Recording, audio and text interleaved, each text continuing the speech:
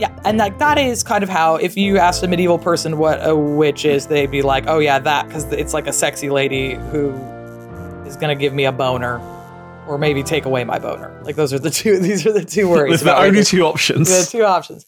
Okay, and there isn't like this medieval thing about being particularly worried about witches. It's just like, well, you know how sexy ladies are. Anyway, moving on.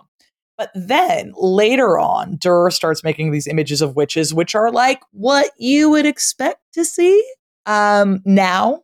So you have like a witch that is like riding. There's like an old witch, the very famous kind of one, is an old witch who is kind of like riding backwards on a goat. And you know, she's old and she's not sexy, underlined, you know, and she's holding a broom between her legs, while riding a goat backwards. And there's all these like cherubs being like, oh no, a witch. And like this becomes the popular idea of what a witch is later in the early modern period. And certainly by the time you get, you know, 100 years later or so the time you're making Vinegar Tom, you know, we're expecting to see old ladies and things like that. So Durer shows this shift. My favorite example is from about 50 years later. This is my favorite woodcut. It's called the Bewitched Groom by Hans Baldwin Green. Do you know this? There was an amazing article about it in the journal Art History many years ago, which is called the article is called Art History from the Bottom Up, and it talks about arses in art history. Yeah, by Pat Rubin. But Baldwin Green's basically Groom Bewitched from 1550 or something around about there, 1544.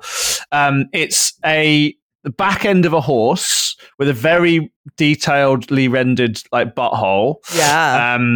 With a prone groom like in his armor, like completely passed out, with this like witch leaning in through the window, having just kind of done something to him. And it's very weird, and like lots of historical scholarship. It gets called by the Royal Academy, who have a copy of it, the most enigmatic image in Renaissance art.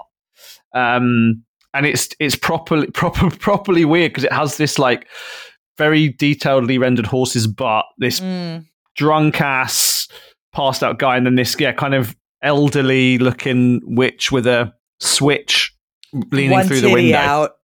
Exactly. One titty hanging through the window. Yeah, and it's interesting, right, when you see images like this, because we're now like, well, this is enigmatic. What does this mean? And I bet you people would be like, oh, you know, the old horse butthole magic or something like that at the time, right? Like this would be much more recognizable, I think, at the time of whatever is going on here, right? Yeah, there's lots of arguments about its supernatural and its religious, you know, iconographic meaning. But I think this is the point, right, that you're making, that these get to be actually, because as almost the first mass media visual form in European thought, they get to kind of solidify ideas about gender and social hierarchy and magic and race and sex in ways that are still the iconic, you know, the archetypal ways that we think about all of these things.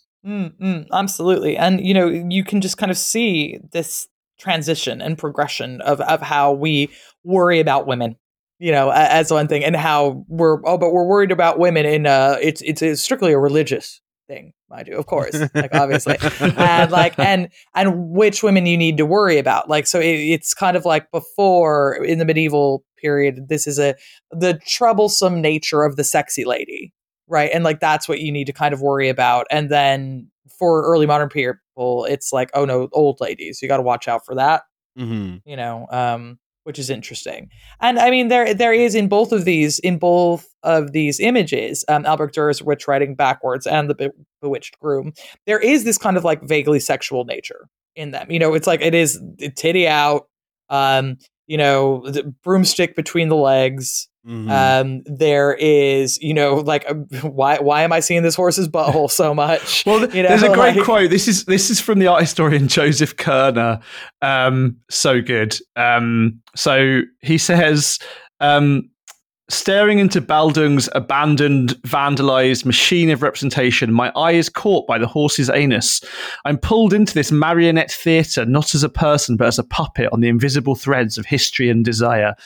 And then Pat Rubin says, and this is my favourite quote in all of academic art history, does art history begin and end in a horse's anus? Sucked into a dark vacuum of ambiguous representation? Probably not. I mean, I guess that what is the term for if a headline asks a question, the answer is usually no. That's art history begin and end in a horse's anus. But that is through the kind of tongue-in-cheek telling of this by Kerner, this is about what woodcuts can do, right? It is this kind of sort of people's eye view. It's a much more vernacular form of representation than certainly had been seen in popular representations before. And it's something that I wanted to ask as well, that you mentioned earlier on, that it was a much more kind of what you might think of as a democratized art form, and like it is segmented in terms of like who's doing what, but also they're probably more widely available. How much of what we can attribute of what we know about medieval life is from the fact that woodcuts now were able to depict like regular people's lives, not just being afraid of sexy ladies, but what people were doing day to day. I mean, they're not documentary, right? At least not in this earliest version, but.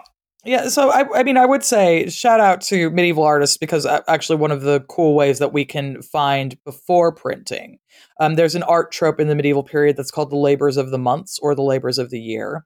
And it's one of the ways you can find out about peasants. Because they're like, in January, peasants do that. Well, actually, in January, the labor is feasting, because there's nothing to do in January and it's Christmas.